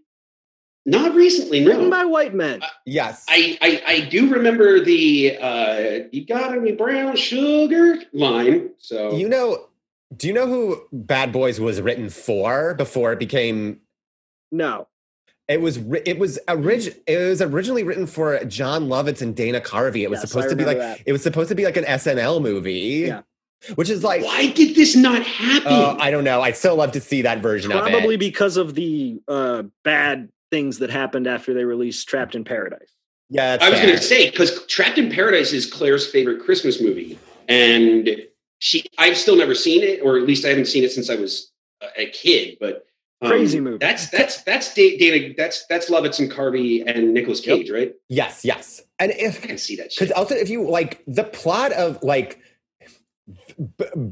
Bad Boys only makes real sense as like a Will Smith, like Martin Lawrence, like action movie because of the style that Bay brings to it. But the actual plot of it, of like the actual plot of that movie, you forget the first one. The plot of that actual first movie is kind of wacky. It's kind of wacky. It's like the like serious like married cop has to pretend to be the cool cop and vice versa. They mix each other up, like, right? Yeah, it's like a life swap movie, and like you kind of forget that that's what that movie is, like really hinged on. I'm guessing that Carvey would be Will Smith and Lovitz would be Martin Short. Yeah, I'm guessing. I mean, you could kind of go either way, but that makes the most sense. Yeah, like Dana Carvey is the laid back bachelor cop who has to pretend that he has a wife and family. Yeah, right. That makes sense. Yeah. So I'm not a fan of Courtney Cox acting, and I have to say, I like her when she's doing comedy a lot of the time, but I find whenever she veers into anything else, I just don't believe her at all. And I found a lot of that in this movie, a lot of like tough reporter character that I just didn't buy. And I didn't like it when she screamed. She wasn't a good horror screamer. I agree with that. She's definitely not like up there she's not like a classic scream queen. No, definitely not. We see this old ass computer in the library with all these different screens on it. I don't know. Yes. People are direct messaging in between the network. I guess that was I buy that like late 90s computer tech talk. Yeah, absolutely. And then this is where Lev Schreiber has his creepyish scene. Yes. Where he corners her and he gets arrested. Yeah, it is I really like the conceit they come up with in the cat, because like he doesn't really have much of it. He's just kind of like in the background of the first movie. And I do like the conceit they come up with him, that he's like, it's not like he's mad at Nev Campbell. He's like, this is how he's going to become a star. Like, this is his 15 minutes. Obsessed with rewriting his narrative. Yes, exactly. Yeah. And I kind of, it's a funny conceit that, as opposed to him being like, Nev Campbell, you ruined my life. He's like, Nev Campbell, like, we need to position this into like our venue, our segue into bigger stardom. Yeah. There's part of this movie that is extremely prescient with how the media handles like big murder cases, which like had been a thing, but like we're really going to come into it after this movie. Exactly. Yeah. Paparazzi focusing on the family members and like asking all these different questions that probably aren't appropriate to ask. It's weirdly on point in some ways. And I think it's actually a reflection of the way that the American media handled the O.J. Simpson trial. Yeah. And the kind of tabloidy nature of dealing with this horrendous crime and going after the family members, the Goldman family, Goldberg. Anyway, going after the victims' families and like just persistently following them. The low speed Bronco chase, like it just became a circus, and that's a lot of what I think that they're really getting at in this one. Joan, did you know that Scream is based on a real serial killer? No, really? Called the Gainesville Ripper. The case is in 1990, and it was a guy who murdered a bunch of college students. I guess I do remember hearing this. And apparently, I guess I was wrong. I guess we do I guess I was wrong. Scream was based on real murders, and we got super into it and loved it. I mean, based on is very, very loose. The only connection I can find is that he uses the knife that the Scream guy used. Yeah. It is like, there is like a class, I think a tradition of like horror movies being like, technically the Texas Chainsaw Massacre is based on real shit. Psycho is based on real shit. Like, Silence of the Lambs. Yeah, it's all based on like, it has some basis in reality, when it's just like, all it's really based on is like, hey, like some fucked up murders happen. And they're like, this is it's based on a true story. Because some fucked up shit happened. And the Gainesville Ripper is dead. He was executed by lethal injection in 2006. So good on the state of Florida. Good on him. I'm glad he did get to see the entire everything up till Scream 4. To see the movies. Yeah. I wonder if he got to see his movies. No. Wow. I wonder, this type of serial killer that's obsessed with fame is also oddly prescient, because that's kind of what the serial killer from that Cats documentary on Netflix did. Yes, that's right. Yes, yes. Not about murdering as many people as possible over a long period of time. It's about making a statement with one big act. Yeah. Laurie Metcalf does say in this movie that there are only, at any given time, there are only 97 active serial killers in the United States. Is that true? I think it's way more. It's more. I thought it was less. How can we even measure that? How do you measure that? Yeah. I think it would be very hard to measure. And I think it's probably around that number, like per state, probably. Like, really? I would say, based exclusively on my viewing of Criminal Minds, I would say there's at least 1,000 serial killers all the time doing the most horrendous things you can't even imagine. Oh, I mean, yeah, if you live in... Plus the taxidermy guy. If you live in like that or like Murder, She Wrote world, it's like you're just going to like stumble on... You're just going to like stumble onto a murder like once a month, maybe. That's 1 in 5 people is a murderer. That's for sure. Okay, so not to sidetrack more, but do you guys think you've, in your entire life, how many serial killers have you interacted with? So when I was just starting to drive... Yeah. Blockbuster. I was like 17. I was at Blockbuster Video, and some guy came up to me, big guy, and said, hey man, can you drive me home? My girlfriend left me here because we got in a fight. Oof. And I was like 17 years old, and I wasn't planning on going home right away. I was going to smoke a joint or something. So I was like, all right, whatever. I'll drive you home. Just let me pick out a movie. Uh-huh. And so I drove him home, and we smoked weed together. And he told me to let him out, like nowhere near a house. He was going to like walk back to his house. So I think he probably was going to kill me and didn't because I smoked weed with him. Wow. Wow. You really made wow. Weed saved the day. Weed saved the day. As ever it does. Yes. If you're ever suspicious of someone, maybe they're going to kill you, just offer to split a bowl with them and you're probably safe. And he was oh yeah, sure, man, I'll smoke weed with you. Like nice. he was expecting me to be mean to him. Now, I don't know. I couldn't say how many potential or actual serial killers I've interacted with. You're a lawyer. I was going to say, between being a lawyer and knowing a lot of sociopaths practicing law, and having gone to the school I went to had a lot of very wealthy, grotesquely wealthy white sons of old money families. So there's got to be someone in that group that was killing animals and potentially moving on. Yeah, no, there are really serial killers out there. Yeah, just hanging out. Who knows? Maybe your next door neighbor, or maybe the person you pass on your walk. Be suspicious of everybody. Oh yeah, absolutely. I don't trust JP. No. I mean, yeah. Also, I mean, we're in a point in life. We're in a point in time where literally anyone you pass on the street could kill you by breathing on you. So be careful. JP, we left off where they arrested Liev Schreiber. I do want to say we skipped over something. I just want to bring back to it. When Jamie Kennedy is killed in the van. The Randy scene, the break dancers that walk by are very funny. Very funny, yes. That scene is really good. I think it was a huge tactical error to kill him. I think that we all expected he was going to live, so they duped us there. But he was such a huge, as Jones said, like he was that window into the world of the movie, as we, the audience, are sitting there saying, like we know these tropes, we know these things. Yeah, I feel like this movie had to have been written like really quick, and I think there's a lot because of that. I think there's a lot that's really good. I think it's a horror movie tradition to like shit out sequels really quick, and I think sometimes that the speed with which you have to write it and not kind of like second guess everything is actually beneficial to the film. Like I think there's a lot of like just first thoughts that I think if you were to like overthink, you probably jettison, but I think they work, and it's like what we want to see. The fact, I think like, it takes place at a film school is very like first thought, but I'm glad they didn't overthink it. I think it works and like adds to the film to make it to set it. It makes sense, and why not? It's what we want to see. But I do think like it's a very first instinct to be like, it would be badass. We kill off JB Kennedy. Like no one's going to see it coming. Let's do that. And I think if you had just like sat with that for a moment and did like, but like, what does it really gain us? And does it really like, how does it really benefit the film and the franchise? You may have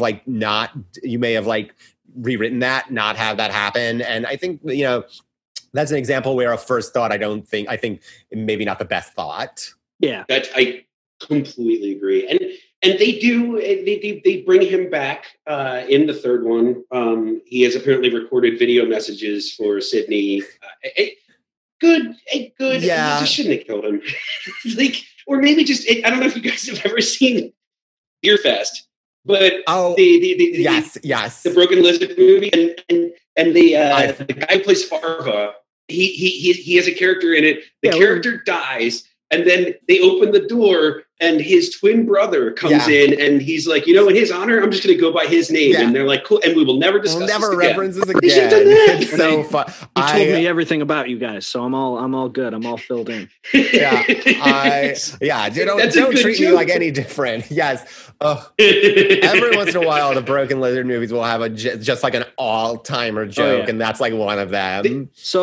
The opening long form of Super Troopers is absolutely amazing. Yeah. That the entire long 5-minute thing or 10-minute thing, whatever it is. So beautiful. The cameraman quits, and Monica and Dewey are falling in love. Investigating murder makes them super horny for each other, I guess. Yeah. They bump heads, and it's cute, JP. They bump heads. It was really cute. Really cute, and then everything goes well. So the Scream Man chases Monica. This is the scene where I'm like, I'm not afraid of the Scream Man. Like, I get it, he's got a knife, but like the Scream Man's mortal enemy is going into a room. Yes, a locked door. Yes, and when he's like waving the knife in between the door, you really feel how like mortal he is, and like. How you get something big like a lamp or something, like you can keep him at bay. Just grab a chair and keep him away from you.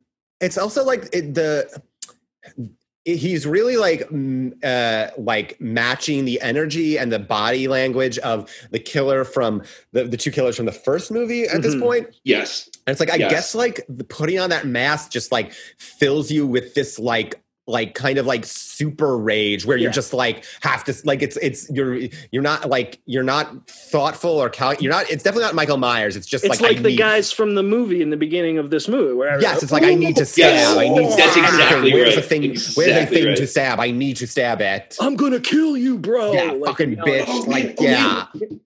I meant to mention this earlier. You're absolutely right, and I think also Timmy O. Really, he manifests a little bit of Lillard in that final scene. But also, I learned that Matthew Lillard is in the fraternity party scene in the background. No way. Really? I love that. That's interesting. That's good news for me. So, one more thing about this scene in the sound room with Courtney Cox, where. So I get it. She's in a soundproof booth. Yeah. So she. But if you bang on the glass, you still hear that. Like you're still going to hear the knocking. You're going to get a little thump. It's not going to be silent. No. Right. Yeah. Nope. That's not a guys. It's a soundproof room. Sorry. There's sound. It literally ceases to exist in that room.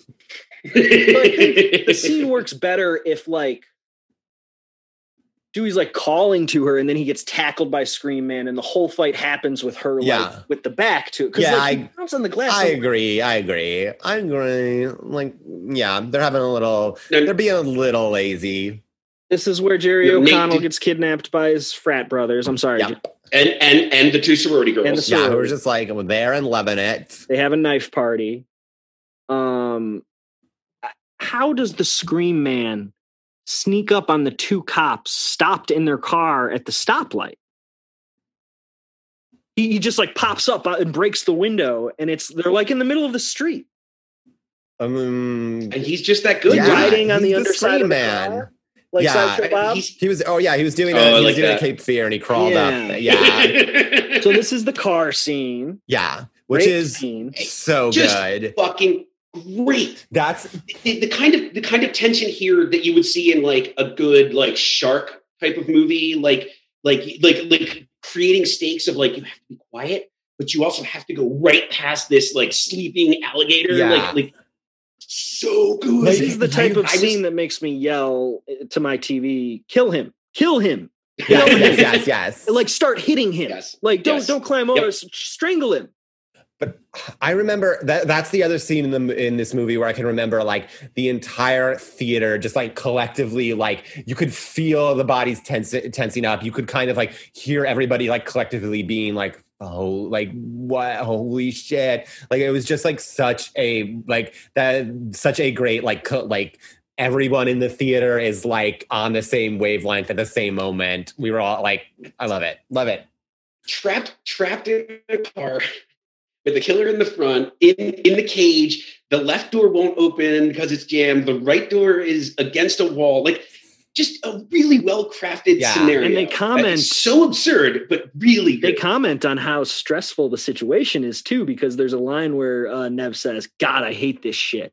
Yeah. Where it doesn't really make sense for the situation. She's never been trapped in a car with the guy before, but it's clearly a comment on how stressful the situation is. Yeah, she just hates the... And because she keeps having these situations happen. Yeah, she just hates general, like, stressful horror tropes happening to her every once in a while. Set design in this movie is really... in this scene is really good, too, because I liked how when they're free and they're walking away... And she's like, don't go back. And Nev goes back. The sign behind her is literally telling her to like either turn around or look behind you or go back. Missed that. Yeah. That's so great. It's fun. And like, they also set it up. The roommate is standing, like she's like just to the left of center in the shot. And she's clearly standing next to something. And so like, as soon as you see her standing there, it's like, oh God, she's good. She's going to get it. She's going to get it. Yes. And then the other misdirection I liked was when Sarah Michelle Gellar picks up the phone and you're waiting for him to say like the third creepy thing he says, but instead he comes out of the door behind her, like out of nowhere. I thought that was pretty good too. So we're back to basics, JP. We're doing a classical story now. It's a Greek tragedy. We're on the set where Cassandra is murdered or whatever, or has sex with her son. I don't think we said that. It's Oedipal. I understand what you meant. Derek is still tied to the cross. Mm-hmm. Timothy Olyphant gadded Jerry O'Connell. That was, that part was, I didn't remember that. And the fact that he pulled out a gun to kill him was a little bit like, oh, well, then I guess we're no longer stabbing anybody. And it was a really good gunshot effect too. Yeah. Because he was shirtless. Yeah. They did a flesh wound. That was great. My theory with that as to why like he shoot why it's a shoot and not a gunshot, not a stab, is because it kind of lets Nev Campbell off the hook a little more for not untying him and trusting him and letting him go, because like arguably like if he has a gun, even if she had like been like, I believe you and I'm gonna like untie you, he still would have killed him. Like I think it's a little less hard to justify if it was a knife. So I think it was just kind of like, Nev Campbell doesn't have to feel so bad that she didn't let Jerry O'Connell go, because he was gonna get shot no matter what.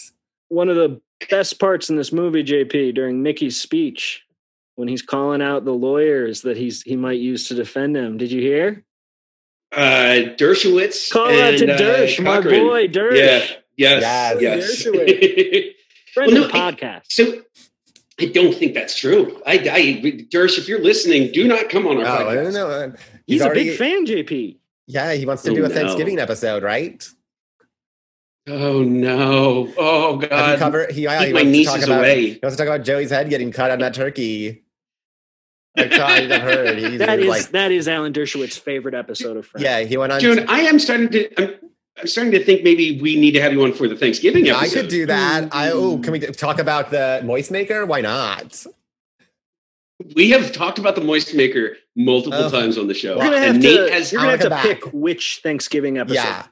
Have you Brad Pitt one is really good, regular Thanksgiving guest. That's the Brad Pitt one.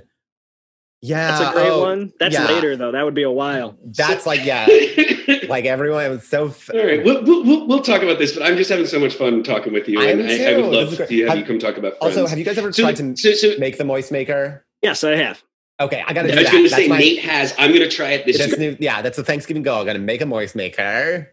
So to wrap this up, but before So I wanted to say of the reveal, the movie handled it really nicely. Laurie Metcalf is the killer. In the first one, well, even before that though, because in the first one, the reveal that they were actually two people was huge, and it blew everybody's mind.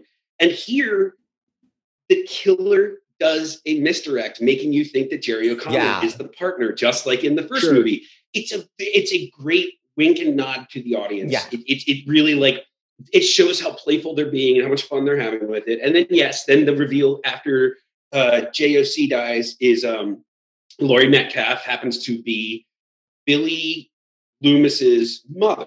Yeah. Who hates Sydney and her family for Billy dying. Justifiably. And ruining her marriage.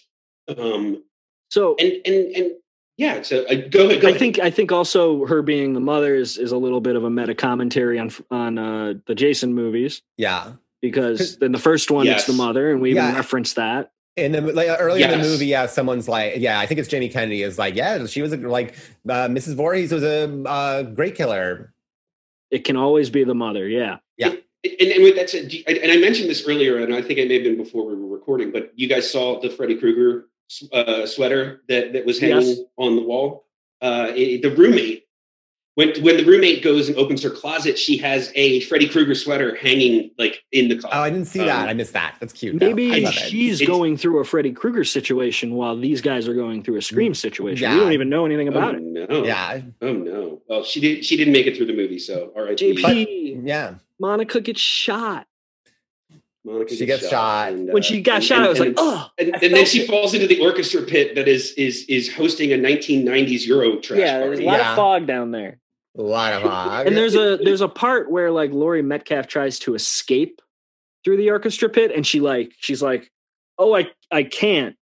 That one confused me because I wasn't sure if they were implying that this is a pit that goes to the depths of hell. I think so. It's so huge, or the Scream mask is also there where she's looking. So maybe she's. I couldn't. It really blew me. I really couldn't tell what she was. What was stopping her? That whole sequence is just like getting her crazy confused with all the flashing lights and the fake thunder. Yeah. And my biggest question: why did she do the thunder? No, my biggest question is: are those supposed to be real rocks? The same question was raised at our house. Yes, they do. They do seem to do a number on her. They do seem to crush her. They seem to crush her, and there's also a soundscape of real rock sound. Yeah, it's true. Yes. Well, Nev Campbell is in the background.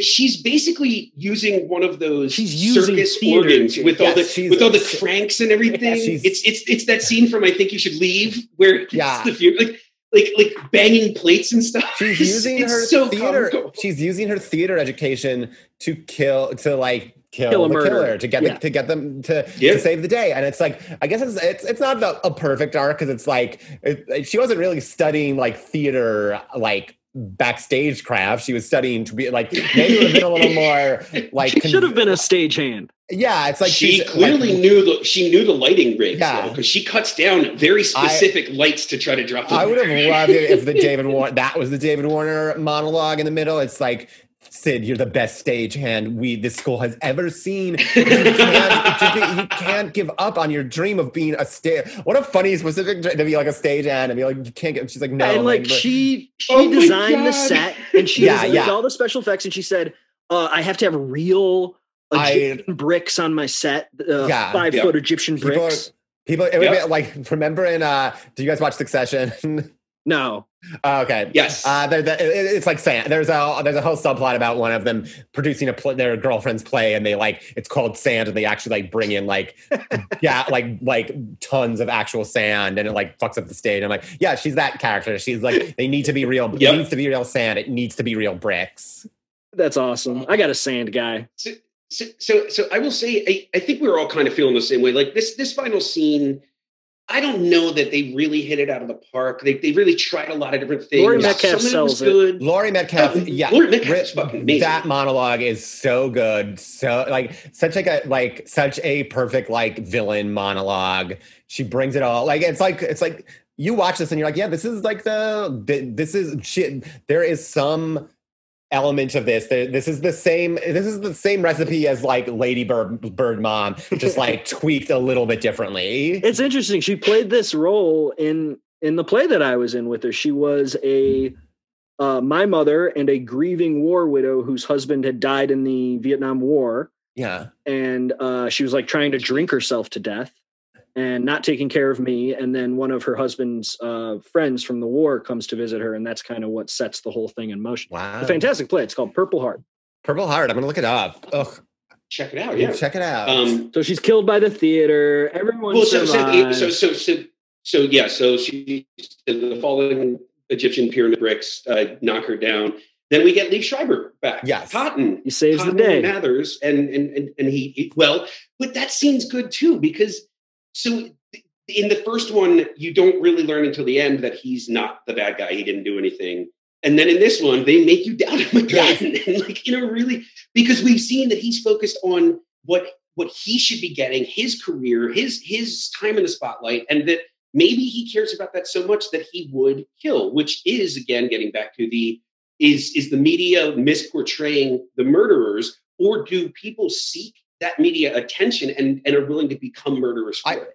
I also love the fact, I feel like the conventional way to play this scene is that, it looks like he's crazy. It looks like he's crazy and he's going to shoot both. He's going to shoot both of them, or he's going to side with Laurie Metcalf.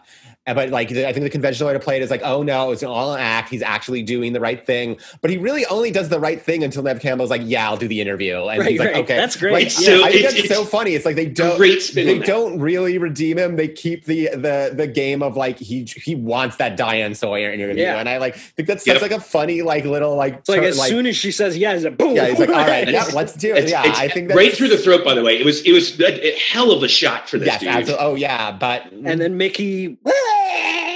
Okay, yeah. That might have been my favorite part of the entire movie. I stood up and clapped when he just jumped up and started spazzing out, because, as Neve Campbell had just said, they always come back. Yeah. And then he comes back. So they just load into him. It was so great. JP, I think we want to wrap it up here. I want us all to give this movie a rating. Rating out of 6 friends. Okay. I liked this movie a lot. I told you that I was surprised at how much it affected me, because I do think it's a little bit silly and outdated, but I really did enjoy it. And I had a lot of fun watching. I told my wife, she doesn't like horror movies at all, but I told her, I think you would like the Scream movies because they're funny and they're a little scary, but the gore is not too bad. She's never going to watch it. But I give this movie 5 out of 6 friends, JP. My only note is that if you want to learn how to do a college movie, you watch Van Wilder. Now that's a college movie. Joan, would you like to go next?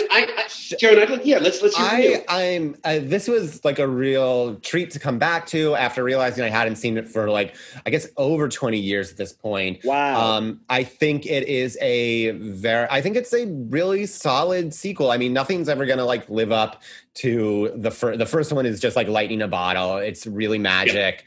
Yep. Scream is in a lot of ways, I think, a perfect movie. This is a very good sequel that manages to, in a way that I think was kind of tough, really capture a lot of what was special about the first one.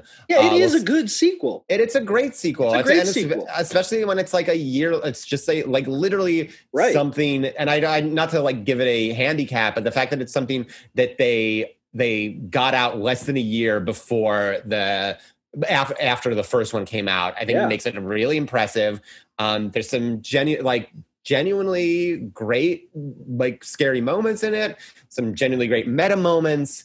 The character work is a lot of really fun character work, and Laurie Metcalf is an all-time, for me, he's a star, an all-time, I was star, all-time great, red herring, I don't think they really build her up as the killer, but at the end, that's she, you kind of forget how little she was in the movie when she gives that last. I know this isn't Roseanne Men, but that's the sitcom cast member I'm choosing to focus on. She really just makes you forget that she kind of really was in the movie and just sells that final scene, that final monologue. So I'm gonna also give it 5 out of 6 Friends, and I'm doing that because they left out the friend. They leave out the sixth friend they want to see. They tease Schwimmer and they don't give you Schwimmer, and that you lose a friend for that in my book. Absolutely. That's valid, and I like JP, how that if you works. want to give it a half, you can also give it a monkey. Like five friends and a monkey. If you want to do a half, I'm just letting you know what the scale is. Please, you go. Yeah. You literally stole. Good, you stole one of my jokes earlier, so now we're even. You son of a bitch! You stole my joke. So Chris White, cut all that out and then make me sound really smart. No. So okay, I went into this movie, same with Joan. I hadn't seen this in 20 years at least, and I there are things that I liked in my high school years that when I've gone back and re-examined them, a lot of them don't stand up. A lot of them maybe didn't have the weight that I gave them at that time. And so there's this disappointment in a lot of those things. And then there's other ones that I just lucked upon being exposed to, like Hudsucker Proxy is a movie I saw 1,000 times when I was a kid because it was on HBO. It did it all the time.